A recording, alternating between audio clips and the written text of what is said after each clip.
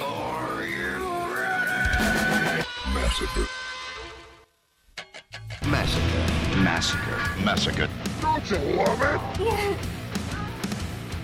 Welcome in, gather round, and spread it on. Massacre Radio has begun on this, the 32nd installment. Wowee, we just keep racking them up like a game of pool. I, of course, am your host, Members Only Dave, and on today's show, I'll be joined by Mike Jaret from Running with Scissors. You know, that's what I love about doing this show as we attempt to check all the boxes. UFOs, check. Aliens, rappers, directors, check, check, and check. And now, you can add video game designer onto that list as well. But before we get to him, I'm going to attempt to call rapper Lil B again. You know, if you'll remember correctly, last week, I tried to call him during the show to see if he was ready to be on the program, and he didn't answer. I didn't leave a message because I had a radio show to do, but right now, I'm going to attempt to contact him again. Let's see if he is available.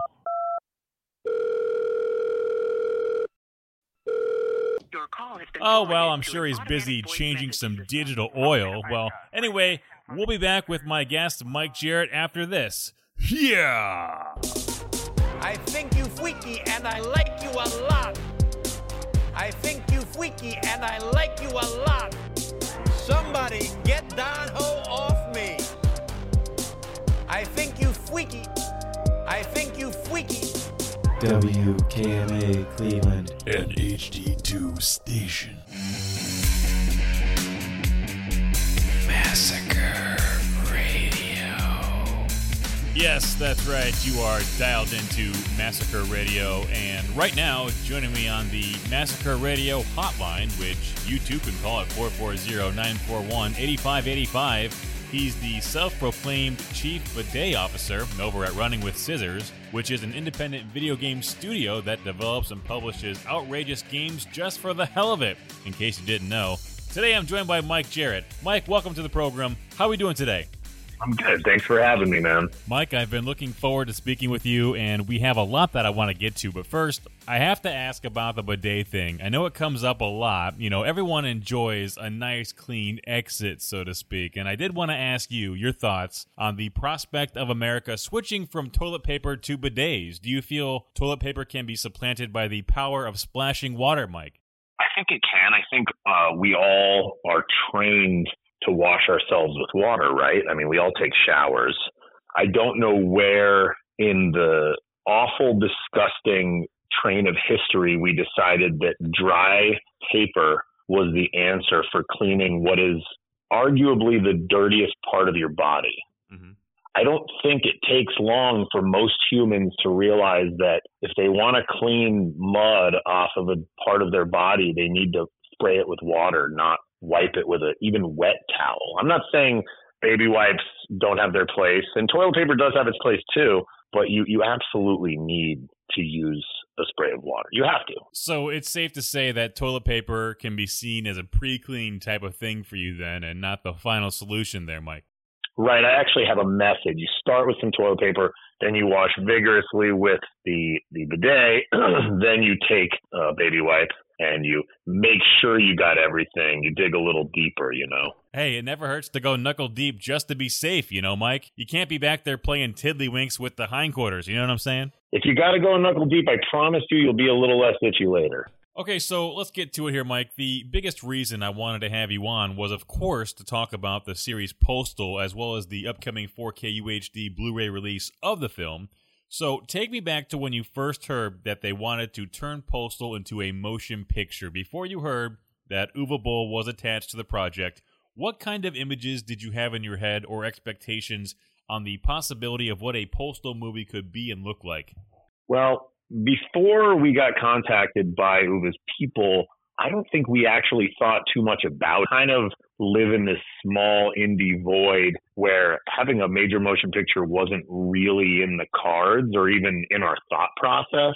And then when we were contacted by, I believe, the head of the Uwe Boll fan club, yes, that's a thing, I promptly deleted the email. And there was multiple reasons. One, I had seen a couple of Uwe's films, and I didn't particularly care for them. So I immediately thought, A, this is fake, and B, if it's not, no thank you. Then we got contacted again And that's when me and my business partner, Vince Desi, had a discussion, and we're like, the guy's kind of an underdog like us. He makes questionably bad content just like us. So maybe there is a relationship here because, if I have to draw up a Postal movie before the one was made, it clearly wouldn't be some fucking epic, $200 million box office smash. It would be some sort of indie, small made, sort of mediocre B film. So we were like, there aren't that many video game movies. Let's fucking see what he has to say. And we met the guy and we liked him. And so it kind of went from there. We actually had Zach Ward on the show, and as you know, he portrayed the Postal dude in the movie. Now, I know he did some voice work for you guys with both Postal 2 and Postal 4, I believe. Yeah, he played himself in Postal 2 Paradise Lost, which is an add-on to Postal 2 that we released 13 years after Postal 2 came out. Mm-hmm. And in this post-apocalyptic version of Paradise, there is basically a cult of Christmas-themed people, and Zach Ward playing himself is the leader of this cult. So he's playing Zach Ward, famous for playing Scut Farkas. So he had a lot of fun with that. And then fast forward to Postal 4, we decided to give the gamers all options for the voice of the Postal dude, which includes the classic Rick Hunter from Postal 1 and 2, Corey Cruz, who voiced the Postal dude in Postal 3, John St. John, who originally voiced the Postal dude in Postal 4, and then we added in Zach Ward as an option too. Just talk about working with Zach and having him on board to do voice work for the games. In talking with him, it sounded like he really enjoyed working with you guys. Yeah, I met him on set during the filming of the movie, and we definitely hit it off. And then from there, I've stayed in contact with him over the years, hung out with him when I'm in LA, and hit him up for various projects that we have going on, including voicing himself. He was actually in Tucson filming a movie years ago, and that's when we had him in the studio.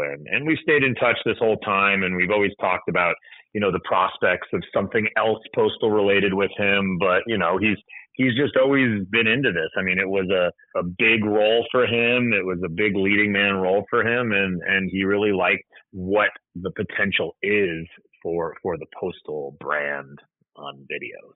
Chief Bidet Officer Mike Jarrett is my guest today on Massacre Radio. We're going to get back to the movie Postal in just a bit, but first, speaking of voice work, you had Gary Coleman come in and do some voice work for Postal 2, seeing as how he was a character in the game. Now, I know in the past, Mike, you've talked about how Gary almost kicked you in the nuts and how he refused to say the line, "What you talking about, a-hole?" Do you have any Gary Coleman stories you can share with us, about what it was like walking into a bar with him and whatnot? He seems like a pretty cool dude. He was always a really cool guy, but he definitely had his quirks. I mean, he was this tormented celebrity soul, right? He was very famous for something that he didn't want to remember. And he didn't want to remember it because, he didn't make any money off of it. I mean, his parents stole all of his money. So it's kind of it's like a bittersweet thing, right? He was very famous, very recognizable, but at the same time, he was fucking broke. And it was this just horrible memory of his family screwing him over. So he was a very odd bird. He did like to have a lot of fun, and he did come out to Tucson quite a few times. I definitely have some crazy stories with Gary. One being I took him to this bar one night, and it was a very popular Sunday night bar with a lot of college kids. He was totally cool taking pictures with people and shaking people's hands, but he was very, very upfront about no flash photography. Now, I don't know why, but he didn't like flashes. And back then, people carried around digital cameras, and when you're in a bar, you kind of have to use flash. And so a few people took pictures with him, and the flashes went off, and he really, really lost his cool. And he had brought a girl with him on that trip, and she was what I would call very, very friendly. Okay. She was talking to everybody there. I mean, nothing bad, but just very, very, very social, and he didn't particularly care for that. And after she talked to the wrong person and he got too many flashes in his face, he sort of disappeared. And I was like, whatever, I'll let him cool off somewhere. And about 5 minutes later, somebody comes running up to me and they're like, "Hey man, you got to take care of your boy." And I'm like, "What do you mean?" And they walk me out front, and I kid you not, he's standing on top of a BMW, sort of yelling into the void about I don't even know what. I mean, he was really pissed off. So he was screaming and yelling while standing on top of a Beamer. And I look at him and I'm like, dude, you gotta get down. Like, that's somebody's very expensive car. And he's saying, I don't give a fuck about anybody's car. This bitch, that bitch, you know, and he's obviously very mad about the flashes and this girl talking to people. Mm-hmm. And so I'm like, all right, man, time to get down. So I sort of help him down off the car, calm him down, and we collect his girl and we get the fuck out of there. So, I mean, seeing Gary in that moment, I'm guessing had to be kind of surreal for you, I bet. Yeah, I mean, it's funny. For me, I wouldn't consider Gary Coleman some part of my childhood, right? Like, the show that he was famous for was definitely not big when I was a kid. It was before I was old enough to really watch TV. And so I knew who he was peripherally. Mm-hmm. It was still very cool to hang out with him all the time. And it was very weird walking around with somebody that everybody knew. And now it's funny, he is definitely known again, but almost entirely because of us. You know, I'm not saying Postal 2 is the biggest thing that's ever happened. It clearly is not, but it is definitely a game that has stood the test of time. It's still selling tons of copies 20 years later, and he's clearly the celebrity lead role in the game. And so, you know, people younger than me, significantly younger than me, are being introduced to Gary Coleman that way. And it is pretty cool. I mean, rest in peace, Gary, but it is cool that he's had sort of a massive second wind of celebrity notoriety because of Postal 2. You know, Mike, now that I think about it, I even saw a video on YouTube of Gary playing the Postal 2 game on a laptop, and he genuinely seemed like he was enjoying himself and was having a great time, you know? I never realized how much of a gamer he was at heart. He was. He really did enjoy playing it. It was funny. He didn't play it for quite a while. I mean, it's not like he was in Tucson and he could come check out the game as we were working on it.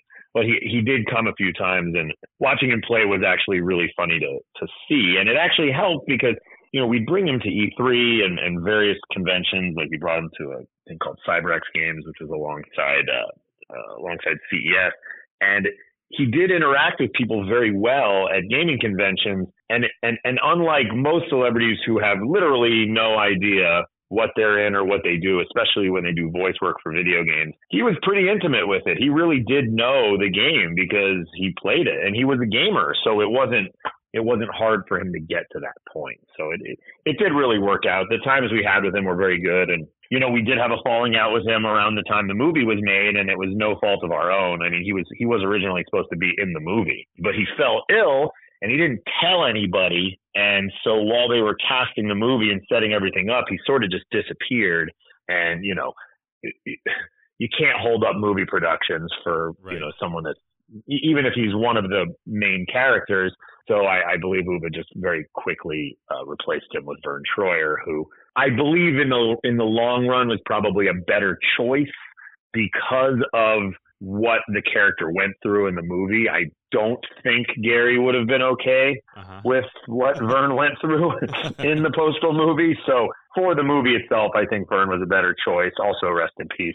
But that is how, I mean, he was, you know, Gary was supposed to make it to the movie. He just didn't. So how much of the game, whether it be the mechanics, the design, or whatever, how much of Postal 2 do you think was inspired by a game like Doom or Duke Nukem 3D even? I mean, both were so popular around the initial release of the first Postal. Is there anything, at least from either of those series, that you draw from when coming up with ideas for the games, whether it be back when you first started or even today?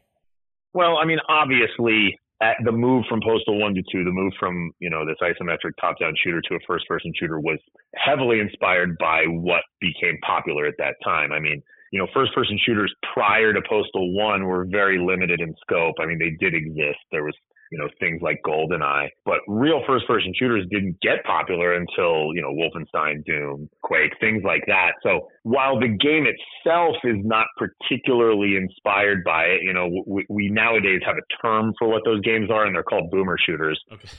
Postal 2 is definitely not a boomer shooter, but the first-person perspective and things that happen definitely obviously inspired by that. And for us, it was a better way to sort of give you an insight into the character, right? Like when it's third person, especially top-down isometric, and the characters are so small, you really have no direct connection with the character. And the things that the dude was saying in Postal 1 were credited as the demon, which means it wasn't particularly his voice. So Postal 2, we sort of changed that up. The demon voice became the dude. The extreme dark nature of Postal 1 became a significantly more lighthearted, but still dark humor type of game.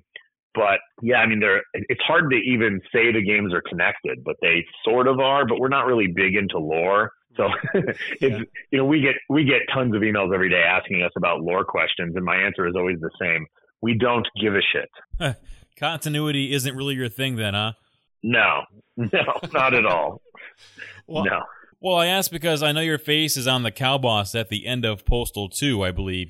Very reminiscent of John Romero with his head on the spike at the end of Doom 2, Yeah, that one sort of came about because, the business and development in our office historically don't particularly get along. And I'm guessing that's most places. The developers and the business people aren't particularly the best of friends. And that doesn't mean we're enemies, but it does mean we like to fuck with each other. So, in Postal 2, obviously my office is in the bathroom. While that is maybe prescient of my more modern bidet crusade, it had nothing to do with that at the time. The guy that made the level, Brian, me and him just sort of used to have arguments on the on the Running with Scissors forums, and we hardly spoke in person because he just didn't talk a lot. But when he made this level, he just decided, fuck it, I'm putting Mike's office in the bathroom. And so that was his way of sort of shitting on me there. And then when Apocalypse Weekend was being worked on, our artist Josh had created this giant monster cow character, and it was bald. And obviously, I had a shaved head back in the day, and he was like, "I think I'm going to put your face on it." And I was like, "I fucking love it." And obviously, I can do voices. I can do a lot of voices, so I clearly voiced myself playing the Mad Cow, and that character has lived on. I mean, we used him again in Paradise Lost. He had a nice wedding, and he's not in any game since, but we'd like to use him again. So Postal 2 came out shortly after and around the time of the Grand Theft Auto 3 craze. I can remember it very well myself. So why, in your mind, did the game not do well here in the States? I know in Germany and Russia, Postal 2 did good, but with the success of Grand Theft Auto 3, which I would argue was even more of a mature game than Postal 2, why do you think Postal didn't perform nearly as well? Because back then, these were the hot style of games everybody wanted to play.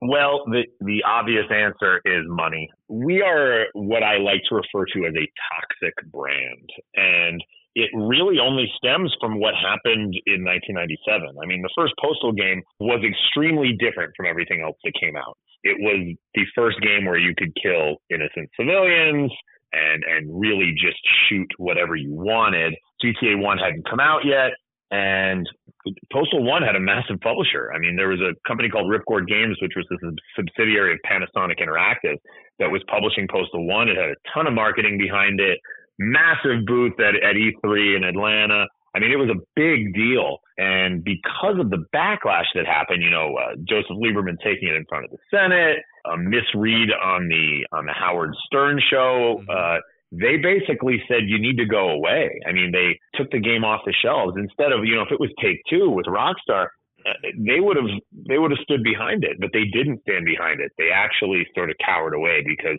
Panasonic formed a label specifically to release Postal, and then they sort of got outed as the person behind it. And Panasonic was, kind of this wholesome Japanese brand, and they just went away. And that notoriety that we got in 1997, even though everything between 97 and 2002 was heading towards nobody cares about this crap anymore, we couldn't find a publisher to save our lives for Postal 2. None of the big guys wanted to touch us. And that was very surprising to all of us because we really thought, especially because of GTA 3, this is going to be no problem. We're going to have someone behind us. And we did find a publisher, but it was like a nothing boutique publisher that had no pull, no money, and turned out to be just one giant scam anyway. And Postal 2, while it has, like I said, it stood the test of time. It's significantly more popular today than it ever was in the early 2000s. It really missed its mark back then. I wanted to ask you, Mike, why do you think you couldn't shake the name problem you had when Postal 2 was coming out? Because at the time, like I had mentioned, you had games like Grand Theft Auto 3 and other violent titles from Rockstar who were getting praise for that type of content, but for Postal 2, Running with Scissors wasn't able to shake that stink from the initial installment. Why do you think that is? We see it today. We still have this scapegoat of the industry reputation, right? Like Postal is still not allowed on Xbox. We are not told why. The game is on Nintendo Switch. The game is on PlayStation, but Microsoft refuses to approve any of our games. Postal 1 we had ported to Android years back. Mm-hmm. Google removed it from their store. They said this isn't going to be for sale on our platform, which Google's known for selling anything. So like we're still dealing with the reputation that Postal has, even though it's not any better or worse than anything out there. I mean, we can sit and sort of nitpick at what was the problem with Postal 2. And yeah, it was definitely the first game where you could just like pee on anything at any time. But like, I sincerely doubt that was some major line draw that every company had. It was just a toxic brand they didn't want to associate. And we've seen it happen. I mean, we were very close to having a pretty big publisher for Postal 4. And there was some internal discussion after we had already gotten a contract where one of the owners just decided like, ooh, we don't really want to be associated with those guys. We're going to take a brief time out here on Massacre Radio and be back with more from my guest today, Mike Jaret, after this. Inside of you, there are two wolves, and they're both listening to Massacre Radio. Only on WKMA, Cleveland, NHD2 station. We're back here on Massacre Radio, and if you're just joining us, my guest today is the Chief Bidet Officer over there at Running with Scissors. Yes, it's Mike Jaret. We're talking about Gary Coleman, and I was just about to ask you, Mike, despite not doing well initially, Postal 2 has since found its footing, so to speak, in the years since, performing very well on Steam and all that. What is the biggest factor you attribute to the continued popularity of not only Postal 2, but the series in general, Mike? To be honest, I don't really know other than the game was ahead of its time. It's got a lot of stuff you don't see right away. The graphics weren't great at the time, and they're definitely not great today, but they have aged better than a lot of products had from 2003. We have definitely lovingly taken care of the game for 20 years. I mean, hell, we just put out a major patch a few months ago for Postal 2 on Steam, and we're continuing to do that. So, like, it's not just this, loved game from 2003. It is this continuously massaged game that's filled with tons of fan-made content since day one. I mean, really, if you told me in 2003 that this game would be selling as much as it does in 2024 and have a 95+% user score on Steam, I would tell you you're crazy. But like, it does. It's in the top 100 games on Steam according to user ratings. That's nuts.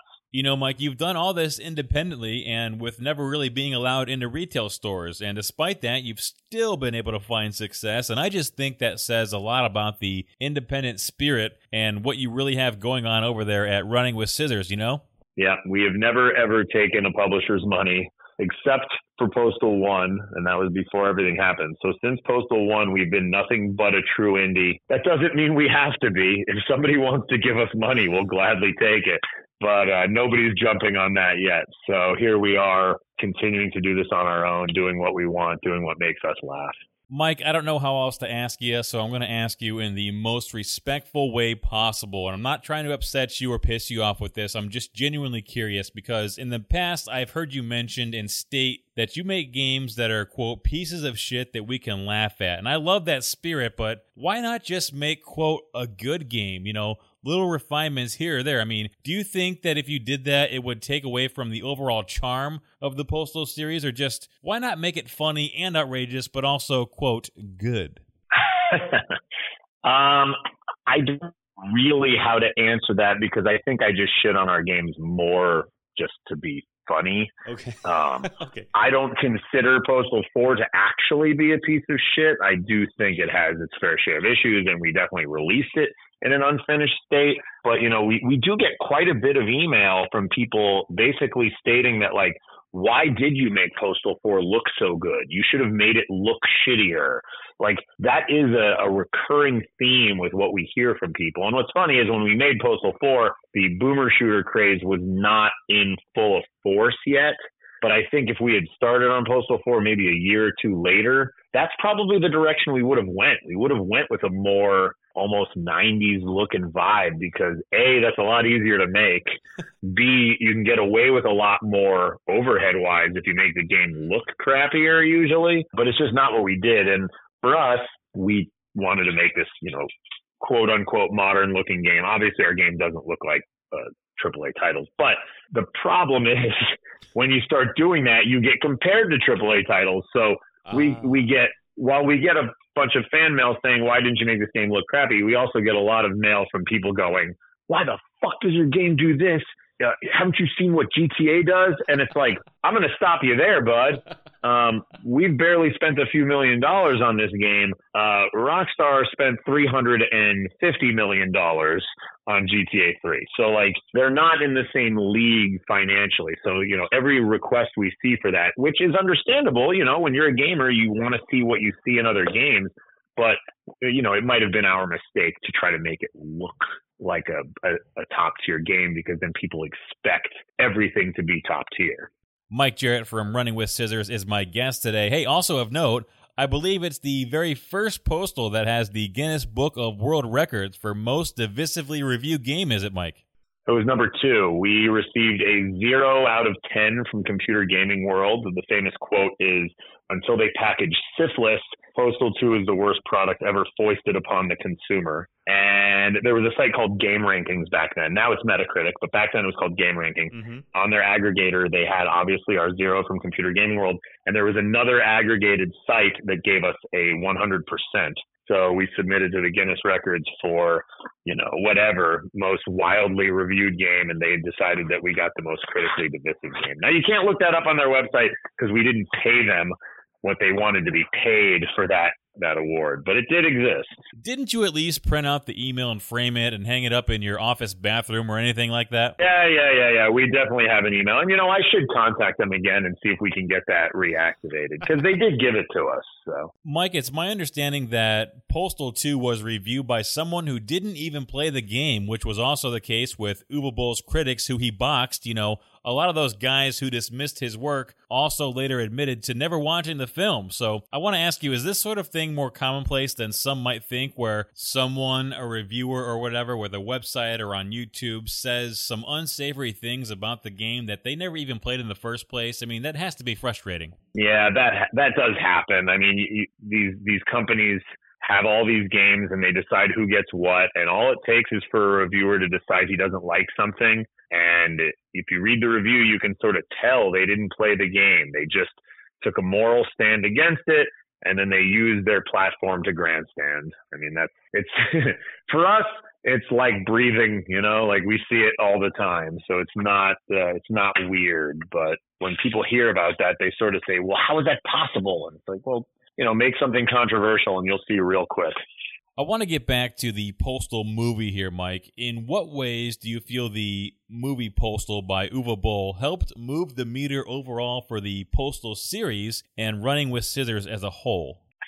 Well, it's this funny tale of what I consider to be Uwe's best movie. And it may be the most viewed movie he's had because of how it sort of lasted this long. But it really never got off the ground, sort of similar to how Postal 2 did, right? Like, it was supposed to have a wide release in theaters, but it didn't because of how poorly In the Name of the King did right before, and it barely got released on DVD because of this. So it sort of had this failed launch, but if you watch it, it's definitely some of Uwe's best work.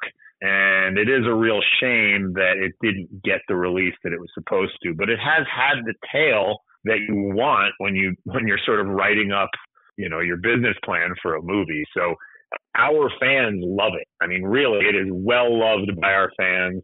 I get asked about it all the time. I get asked about making a second movie. Mm-hmm.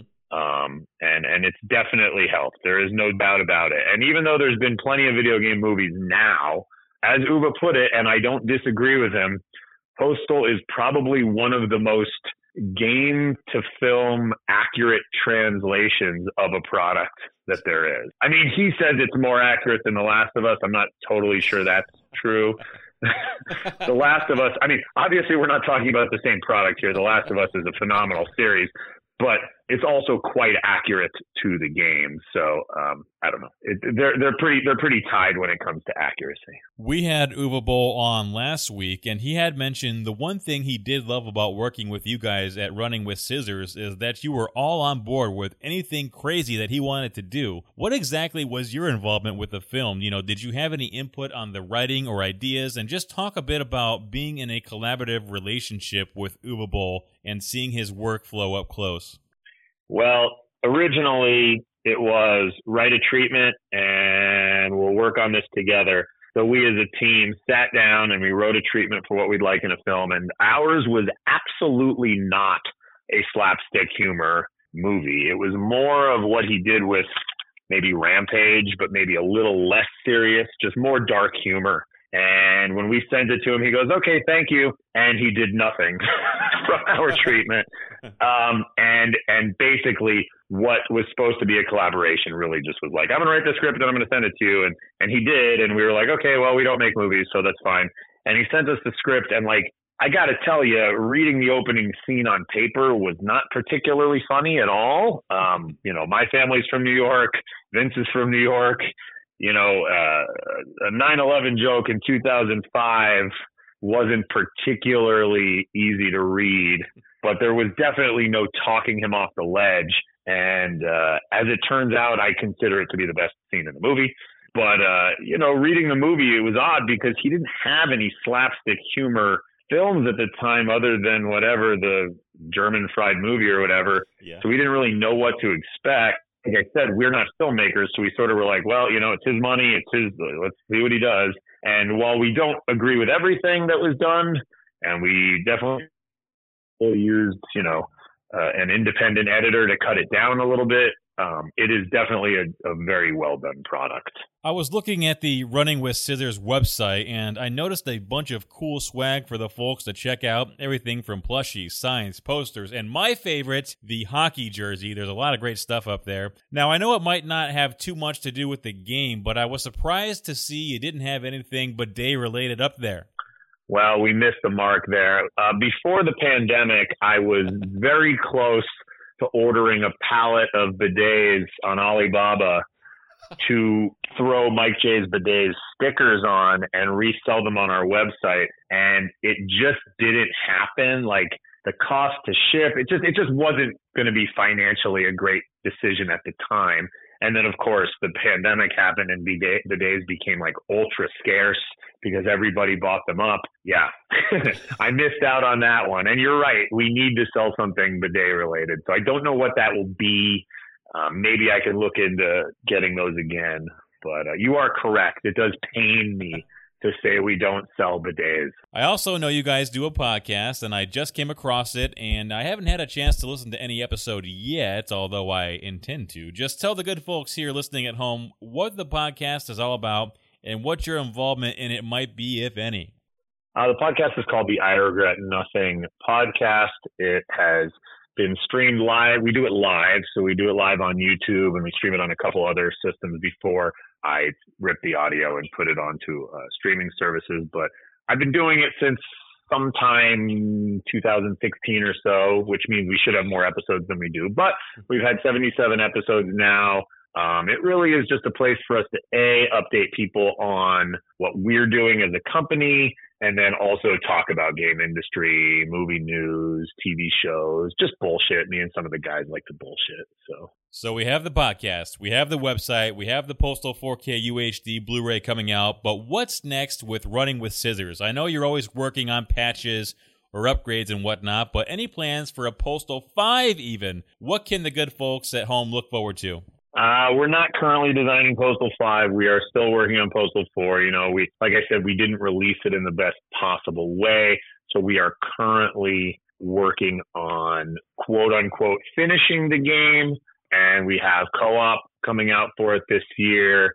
Since it is out on PlayStation, we also have to pay our porting team to bring over features from the PC that we work on. So probably the rest of this year will be just continuing to work on and fix Postal 4, as well as updating Postal 2 and maybe fixing some stuff with Postal Redux. That isn't to say we aren't designing things in the background. We definitely are. So stay tuned. Nothing really to announce yet. The website is runningwithscissors.com. Go check it out. Mike, last thing before we get you out of here. As of the release of this episode today, we are only one day removed from President's Day. And I got to ask you, what's the deal with mattress sales on President's Day? Do you have the inside scoop on any of that, Mike?